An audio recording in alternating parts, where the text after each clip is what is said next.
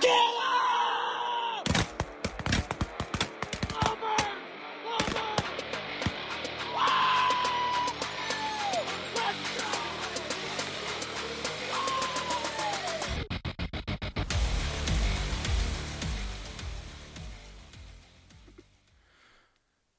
All right, podcasters, we're back. It's been a while. Episode 8, been all over and back. I've got my man here, Levi. Levi, what's going on, my brother? Not much, my man, not much. How about you? Bro, living the life, working. That's about it. If you ain't working, you ain't playing the game. That's a fact. That's a fact. Dude, so we went to NWTF. We had us a good little time, little Mossy Oak action. That was fun. Got to visit with you at the booth. That was fun. Did you enjoy it or what? Man, it was a historic moment just for I think NWTF and the convention itself, but it was my second time being at NWTF and both of them being with Rolling Thunder, and I just it it was a historic moment just for the reasons of the booth was just doing so well and people were just supporting the BSOD release, and the BSOD release just really gave birth to what people love about Rolling Thunder, and that's like kind of the history that goes into it. That's awesome. That's awesome. So tell me, because I know you, the listeners might not. Tell me a little bit about you. What goes on in your head? What do we got? Man, I grew up in Mitchell, South Dakota, and South Dakota, many people just like, they don't even think about that state or know about it really. And growing up there for, 23 years or 24 years, it's really a blessing when you think about the prairie. But man, what goes on through my head, especially with waterfowl, is it's a never-ending learning process, and I feel like that's why a lot of people love it and do it, and that's why I love and do it, is because it don't matter where you go or what you do. There's 1,000 different places, and even the singular state that you live in, that you could potentially hunt a different bird or hunt a bird a different way. So right. That's kind of my process, I guess. That's awesome. That's awesome. So now you have moved to Tennessee. Tennessee is where you reside now? That is my peer residency is in Tennessee. I moved here. It would have been last year, the beginning of duck season, Arkansas duck season, which is November 18th. And yeah, I've been living here for about a year and a half now. That's awesome. And now what made you move to Tennessee? What brought you to Tennessee? Well, when I started my podcast, it helped me benefit by networking with a whole bunch of people. Well, I got into some phone conversations with some gentlemen, and one of them happened to know Spence Halford pretty well, and Spence Halford was looking for a guy that was a cameraman and wanted to get his feet into the industry and so forth. And Spence ended up messaging me on Instagram, and we ended up doing like a 2-week interview, and that's kind of where the stepping foots of how I got to Tennessee. It didn't take much of a if I was going to do it or if I got hired, am I going to take it or not. It was just determined if it was a yes or no on his end, and it became a yes on his end. And I drove home and packed all my belongings that I thought that I needed to bring with me to move completely, and ended up driving back down 14 hours back, turned around and went back down. Got there, my first day on the job was in the flooded timber in Arkansas. So it was an eye-opening experience from the get-go, and it's been just a never-ending it's just been a never-ending story. I can't get the words out of my mouth. And so let's back up a little bit. So before you moved to Tennessee and before you got dialed in with these guys, what did you do? What was your life like in back home? What were you doing for a job or career before you moved? I was to put light to all of it, I guess, of how I got into it is I became a shovel man for basically it's a construction company that maintains and develops telephone lines that are either underground or aerial. So I started doing that as a shovel man, and fast forward 6 years later or 4 years later into it, I ended up becoming a copper splicer and then still in the maintenance world side of things. So I would take care of all of the copper end of telephone works for CenturyLink. This is the people that we got our work from. So I did that for 6 years. I was a shovel man, excavator operator, spotter, you name it, aerial guy, aerial help guy. Do I mean, you then I still ended it. think you can run an excavator? Oh, 100%. I tell the guys all around me. I tell the guys here in the South, I'm like, I don't think you guys understand. You wouldn't have to pay me a dime to run one of those things. You fill that thing up and That is hilarious. That's awesome. So, what made you, or what got you into hunting? What was that, a family thing, or? no. Well, my dad was into deer hunting, but my dad never duck hunted really. He never took me duck hunting. My first duck hunting experience was actually with my brother and his friend, and they took me out. And from there on, it was game over. And but I had like a second rebirth because that was a duck hunt, in a water with a public, setting. Yeah. My goose hunt, my first goose hunt, that's where things like really kind of like snapped inside of my head that I really wanted to do this for the rest of my life, just because of the simple fact of me and my brother were in a cornfield, but we didn't have layout blinds. We just didn't have the want or need to get layout blinds. Well, his buddy was like, dude, just get a burlap blanket. It's like a blanket that's like kind of like, I don't know, thicker yarn or whatever. Yeah. And just throw the corn leaves over us. And I'm sitting there. You can't see anything, like not a thing. And me and my brother are shoulder to shoulder. And we're just waiting for Nick, which was his name, Nick Snyder. And I'll never forget, he'd say, kill him. And me and my brother would rock it up, laying flat on the corn ground. And they'd be like 5 or 6 yards out. And we limited out in less than like 3 volleys. And it was just, from there on, it was like goose hunting was the only thing that I wanted to live, breathe, and talk about. And I ended up getting a call, ordered from Nick because he was one of the staff members through Molkier. So I ended up just immediately immersing myself inside of the waterfowl space, like in the snap of a finger. Yeah. No, I think that's when it happened. My first time was with my dad and my cousin, and the first bird that flew in it, and it was a gadwall, and I shot, killed, and I'm telling you, I fell in love with it. And it's like, I think about ducks at least 10 times a day. Like, it comes up in conversation on anything and everything. It's the never, like, people talk about off season and during the season, but we never actually ever stop thinking about it, or at least talking about it. I mean, we're either bringing up our pictures of, this hunt or that hunt, and it's not always like how many birds you killed. I mean, 90% of the time you're showing other buddies the funny times that you had. Yeah, you know what I mean? Exactly. But, And it was, and I tell you, I had I got to say it. I got to bring it up. Most people know about it now. So I had my first really bad hunt, and I went to Arkansas. We did the snow goose competition a couple weeks ago, and I've never seen this many birds in my life. Like, it was easy 10K birds coming in. They were starting to funnel and spin and snakehead right into us, and I'm telling you, it was sweet. And now I got to tell the backstory. So there was a cameraman filming this hunt, and there's 10 of us, well, 9, 10 including me, and in this A-frame. And I went to take a video. Now, mind you, there's a cameraman, but I went to take a video on my phone because I've never seen anything like it. And if I take a video, I usually use Snapchat. And then I just save it because I'm either going to put it on my story or I'm going to send it to people. Well, I didn't take it with Snapchat. I took it with my phone camera.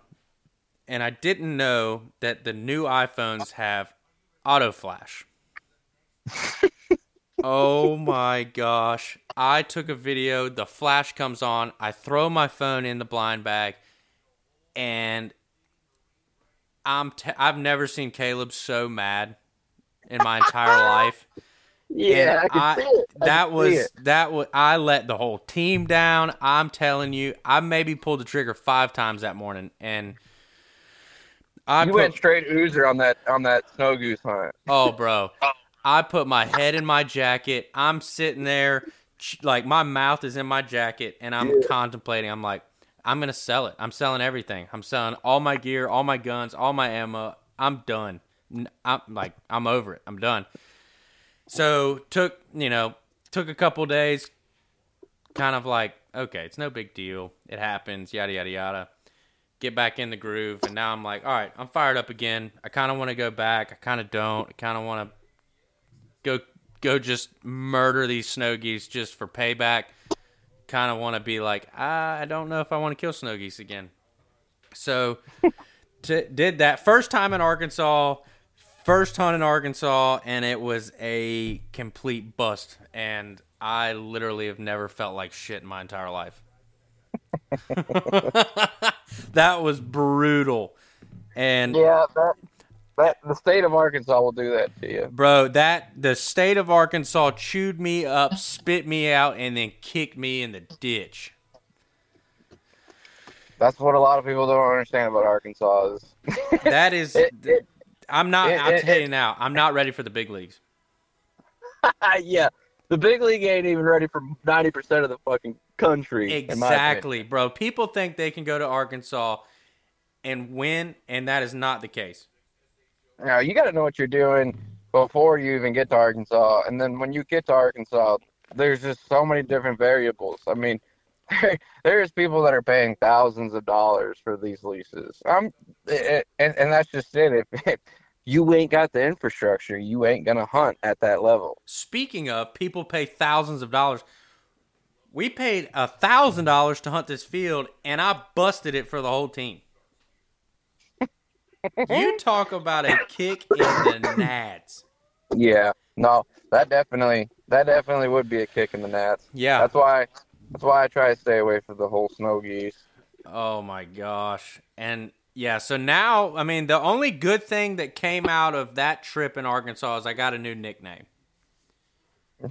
Flashy McFlash or what? Flash, plain simple Flash. You should. Yeah, you should have told me that because I'm gonna start calling you Flash. Your name is going in my phone as Flash now. It was brutal. I ain't got to be there for all that. I just got to know the story, and that's about it. Oh my gosh, I'll never live it down. But that's what makes me want to go back next year, or this year, and just fucking murder them. Flash wants redemption. Flash wants redemption. I'm leaving my phone in the truck. You best believe it. Oh gosh, that's funny. That was brutal. That was terrible. So, golly, let's flip the script. I got to get off this topic. It gets me aggravated. So I can't. So we were talking about prior work and everything. So when did it go from I want to kill to I want to sit back and watch people kill, and I want to have a camera, I want to record it, I want to edit it? What transferred you from killer to filming? I can't really make it a short story, so I think everybody's gonna hear the long version of it. But that's what we're here I've for. always been I've always been a person that, when we go out and have fun with friends, like either on the boat or at the lake or just out hunting, I'm always taking pictures and videos. So many that people are like, Levi, just put your phone down. Well, I was always the guy that wanted to capture the moment. So once I started gravitating towards waterfowl and enjoying it so much, I'm like, dude, there's so many moments that I could be capturing, and I can't really capture them at the level or the expectation that I would like to see them. And from that point on, I was like, man, I want a camera. And I put it off. Well, when we got those Joe Biden checks, I was on the road working in Sioux City, Iowa, and I was like, well, thanks, Joe Biden. I'm going to go buy a camera with this. That's the only good thing Joe I, Biden's ever done for anybody. but, yeah, exactly. I'm like, you know what? If I'm going to mark this money down as something that I'm going to enjoy, let's do it with a camera. And it was like $600 for a Rebel T7 with a kit lens, which if I ever tell people to buy a camera, don't buy kit lenses. Those lenses. I turned around and bought another lens and started taking pictures with it and wasn't thinking nothing of it. And I started forcing my friends to go out and basically be my buddy that wants me to take pictures, with You them were or forcing your whatever. friends to be guinea pigs. Yeah, absolutely. And until hunting season, and I got hunting season, and I was like, holy crap, I like this. And I learned it so fast because I already knew what I was looking for. Because I've always been looking for that moment when I was even with my cell phone, but I couldn't get to that potential, like I said. So I was like, well, I really enjoy this. So when I was having my podcast, I wanted to start developing my own marketing assets like photos and videos and everything. I wanted to do it all my own. I didn't want to pay somebody to come and do it or whatever. So if I wanted to do video, I knew I needed a new camera. So I ended up pulling a loan out at a very high loan and ended up purchasing a Canon R5 and a bunch of miscellaneous stuff with two lenses from a buddy that I met through Instagram. And from that point on, it was, a camera that is 10 times better than the Rebel. And it was game over there for me. I mean, I was bringing it into Top Golf, even though you're not supposed to without, like, anyways, I always found a way to bring my camera everywhere I fucking could. Right, right. And it became basically an extension of who I was or who I'm going to be, and it changed literally everything I did day to day. I mean, when I was getting off work, I was thinking about my camera, buying stuff for my camera, researching stuff about my camera, and then researching how to create better photos, researching how to get into video editing. And I mean, I self-taught myself from the beginning to the end. Now, I had a ton of friends right off the bat because of the podcast, and I could go and call somebody that has been doing this camera stuff and ask them, hey, is this good or bad? And they would give me bad or good information. And that's how I think I pushed forward and leveled up, I guess you could say, or got more knowledgeable with the cameras just because I reached out to quite a few people. But at the same time, when it came to a hard time or if I effed up, it was always just, okay, don't do that next time. You know what I mean? So, no, a camera definitely took my life that was upside down at the time to really make it simple and flip it right side up. Right. It was the weirdest thing ever. That's so sick. That's awesome.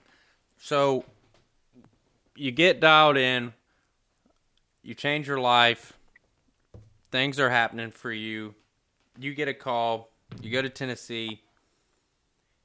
First day on the job, you're in flooded timber in Arkansas, correct? Yeah. Can you imagine that? South Dakota boy that has worn waders like twice in his life, and that'd be the third time. And you're like, and that's the thing, like you're living, your life is what myself and other guys that are into it, you're living the life that they dream of, and that's pretty badass.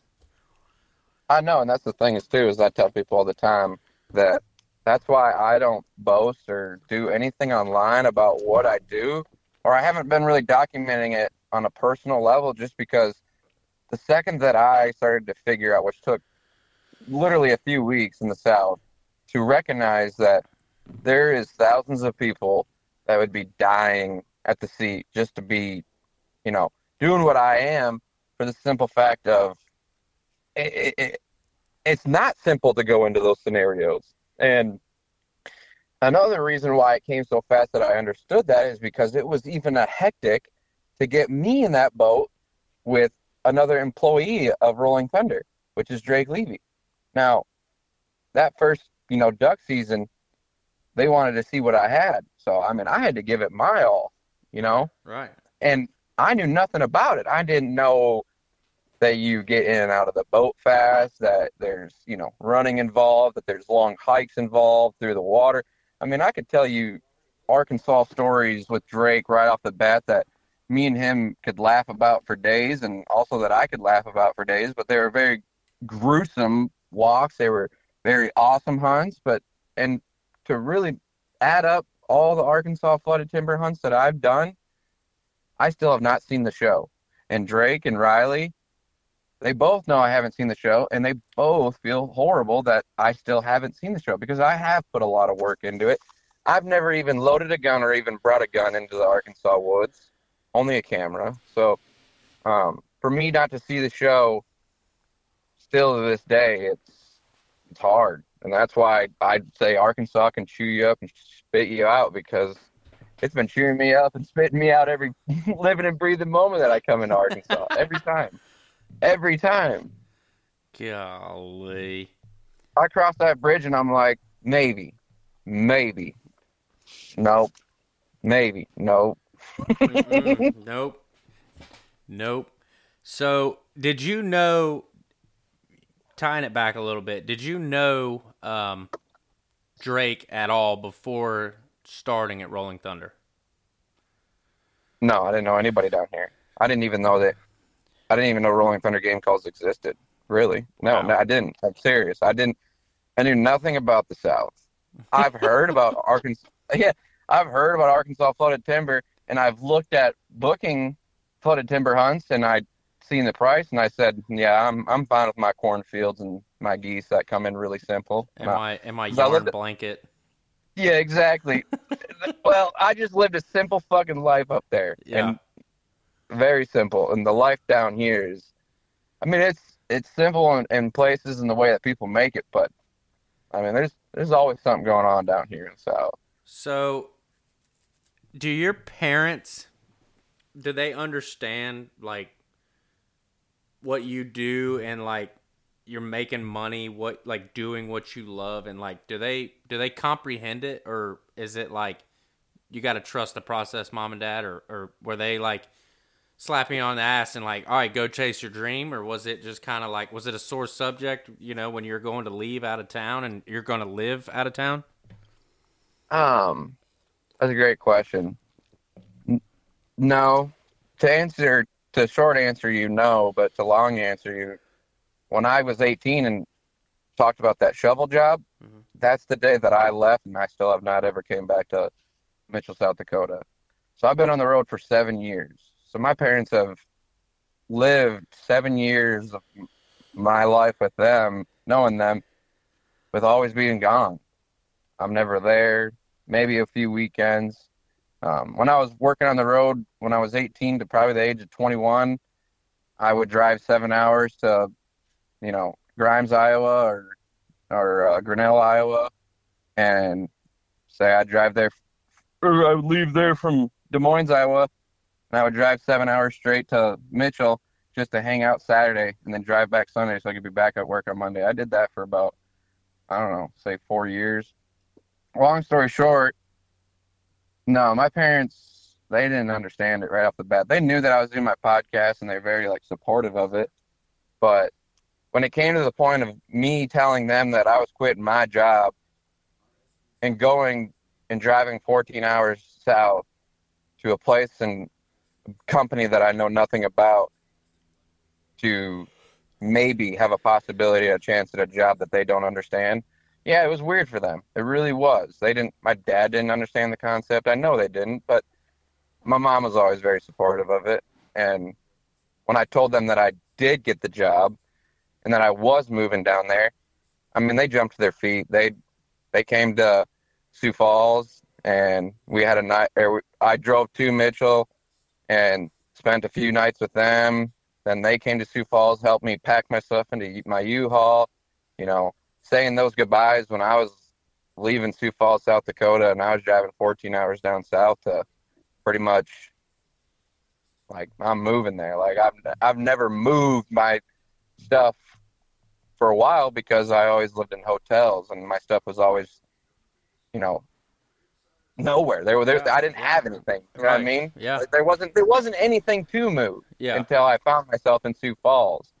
Well, anyways, yeah, no, they didn't understand it for the first 4 or 5 months, 6 months, and then I started sending them photos and videos constantly of my work, because obviously it's not going to social media. I can send them anything I want because it's my parents. But anyways, like, they would start to realize that like, Levi is doing things that is benefiting a company, and he's actually doing work. Nor did they ever think that I was out just partying or having fun, and not realizing that I still got life goals to accomplish. But anyways, they actually came down to the shop. We had the Levi cut release of the call, so they got to see all that all go down.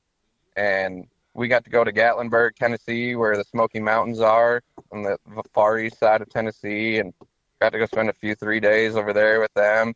So yeah, that's when it really, sunk in for them to, like, see where I work, see my office, kind of see the environment that I've been in the last year. All those things started to wrap up in their heads, and ever since then, it's been a very good understanding of, like, Levi is busy. Like, he's like, He's doing something with his life. yeah, that absolutely. And nor did they ever think that it was against that ever. It was just like, they didn't understand it right off the bat. Nor would most parents. I mean, if I raised my child and he said that he was going to go be a videographer for a duck call company for a salary job, I would probably give him a weird look in the face too. You know what I mean? Yeah. But all things come to consideration when you really look back and you think about how companies run. So when they came and they saw the Levy cut, and saw your office and everything, was that their first time in the South? That was the first time in Tennessee. My dad's flown to Nashville, gone to a NASCAR race, but he's never, like, he's never immersed himself into the Southern spirit, I guess, is what I'm trying to get at. None of them have. Show him Southern hospitality? Yeah, and they they definitely seen it, because I mean, they had a live band out front of out of the shop. So I mean, there was tables and drinks and everything like that. So I mean, no, they definitely enjoyed themselves. I'm pretty sure my mom tipped a few back too many, but Hey, there you know. go. That's what I'm talking about. Mama Duke's out here throwing back some. What was she drinking? She's a wine drinker, but she'll definitely just drink mixed drinks. But I told my mom, I was like, just loosen up, have yourself a good time. That's why you drove 14 hours down here. You didn't drive 14 hours to be shy and maybe get into the feeling of the vibe. It was like, just immerse yourself immediately, because you're only here for a few short days. So they definitely did that. Right. So now you're moved. You're in Tennessee. Where did you move to? Like, did you stay in a hotel for a couple of days? Did they get you a house? How do you find a place to live when you don't know anything about it? What made it really easy is that Spence has basically a barn behind his house that has living quarters in it, bunk beds and stuff like that. And that's where when his building was getting built, he actually ran Rolling Thunder out of there while the building was getting built. So, guys that were coming to work at Rolling Thunder, they would stay there too. So it became a normal thing for Spence to be hiring on new people. And when he started advancing, he started hiring more people. Well, most people, when they came to work at Rolling Thunder, they're not coming from, Somerville, Tennessee. So they would find themselves staying there. So I stayed there for about 4 months until basically a room became available in a house that some of the other employees were staying at. So basically there's a house that's not far from the shop that Rolling Thunder employees have pretty much been leasing the entire time that it's been there, or for some previous years. Yeah. Dang, that's wild. Living in a barn. Yeah, for 4 months with no Wi-Fi. How does a cameraman survive? How do you work? Well, I don't do much work after 8 to 5, man. There's a lot of stuff you can do from 8 to 5 inside of an office. You can't play PlayStation in a barn with no Wi-Fi. And I know how you are with your Madden. Well, see, now I didn't start playing video games again until just recently. But yes, I do play Madden from time to time when I get a chance. And I'll whoop your ass any day of the week in Madden. I'm still waiting for that game invite. That will happen. I'm gonna win some money back on that. So we go in, we're clocking in 8 o'clock. What does a day in the life consist of at Rolling Thunder? What are we doing from 8 to 5? What was I doing, 8 to 5 when I started there, or 8 to 5 now? No, 8 to 5. Yesterday? You had an 8 to 5 hour day. What were we doing? What's a day in the life consist of? So, a film person inside of a place like that, like, or even just like, I guess what I'd be is like a media specialist, because I don't just handle the camera and the video standpoint of it. I handle, other things that benefit the media side of that room. Well, it can go from anywhere of, taking a picture of a product image or a product and creating it into an image that can be displayed on Shopify as a product that we sell, like lassoing it out and photoshopping it and doing all those things. And then, I also have to edit films and create films and then send them off to Spence so that way they can get proof so that we can go through them and make sure that, it's at the standard or at the level that we want to put it at. So on a day-to-day, I could be editing a film. I could be taking pictures of products. I could be, getting prepared for things that are coming up. Like when we had the NWTF stuff, I had to, prep what product shots and what we were going to post in the stories. Like all that stuff takes, planning and organization, and it becomes a lot, and you just got to stay on top of it. But on a day-to-day, I don't take a lot of photos and videos from day to day. Now, when we're working on stuff for in the future, I'll be taking videos of inside the shop, of stuff or of people to say create a video or create a film or do things of that nature, like the I Am Drake Levy film. Man, when he was building that call and they got it finished out, we decided that, a film of Drake and about his call was going to be very beneficial. I mean, me and Drake were working 8 days straight, and while he was working 8 days straight tuning numerous duck calls, I was in there in the other room editing a film about him. And so it all varies, and I get that question a lot, and I really don't know how to answer it, because every day that I walk in, I could be doing something that I already know about, but then there's always something new that gets not piled on, but gets added to the list, I guess you could say. Right. So now when people search you and they search Rolling Thunder, they see these videos. Are these videos your idea, or is that planned out in a meeting and we're like, this is what we want to go for? Or how does a video like the Drake Levy video, how did you get that like badass, like, but it was like heartfelt kind of vibe to it? That's definitely just creativity. And I mean, the I Am Drake Levy film, you could get me talking about it forever but to answer your question first, it's a creativity style. Like when you're filming it, you have to have help from the person that you're filming as well. So me being a person from South Dakota, not knowing anything about Butch Richenbach or, Rich and Tone, which is Drake's, basically footsteps into duck calling. So in that instance, I had to Drake kind of keep me informed with what was going on and keep telling me more about things as the days progressed. And it's funny story or not, when I was going to go film that, we decided that Drake was like, hey, let's go to Arkansas, let's go to my mom and dad's, and let's go do some filming. And I said, absolutely, let's do it.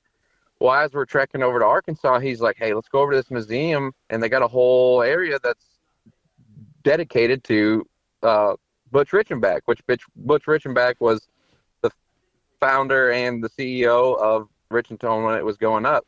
Well, anyways, Butch is the one that pretty much, shaped Drake Levy as a duck caller.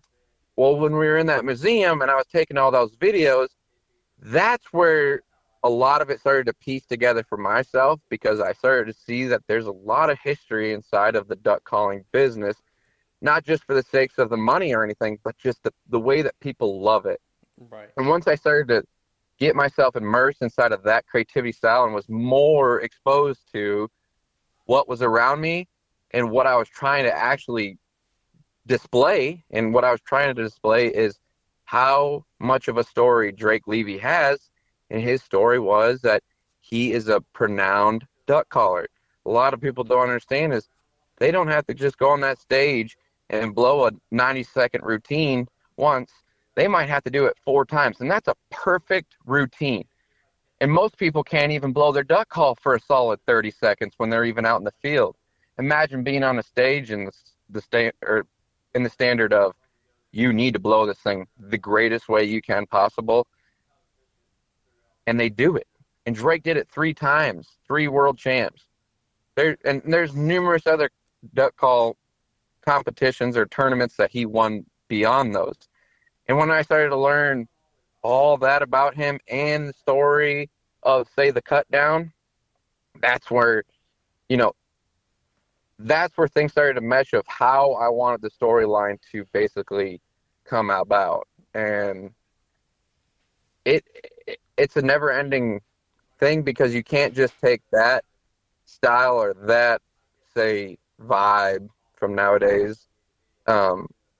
You have to change it every time, because each story is different. And that's something that I've always wanted to do, was tell a story in a video format for someone. And when the I Am Drake Levy started to become progressing, it was like me progressing too at the same time, because that was my first ever film. And it was something that I've always wanted to do, and I, quite frankly, don't know how I did it. I don't. Still this day.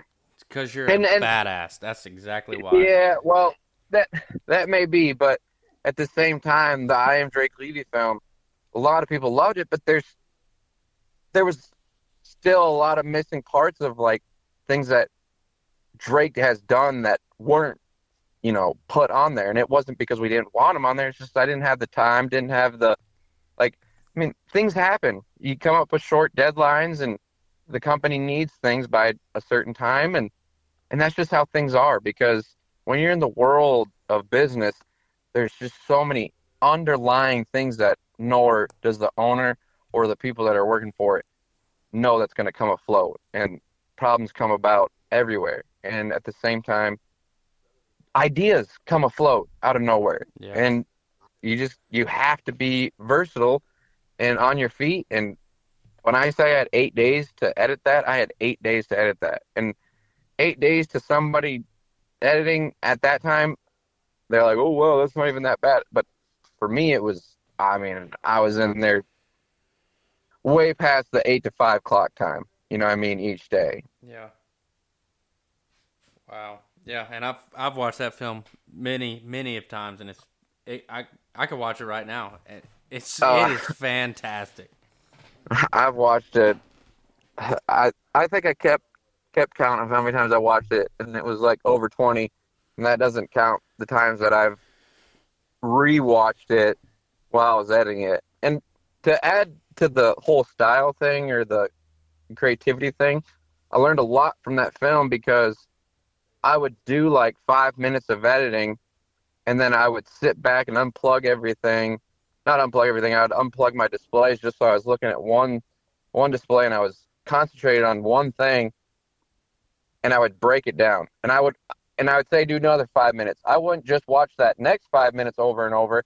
I'd watch the whole thing over, then the whole thing over, and the whole thing. And as it was building, I was just rewatching it every time just to get little knickknacks out of the way. Knickknacks are, things that are wrong, like either audio's crushed or the color's wrong, or the clip is cutting at the wrong time.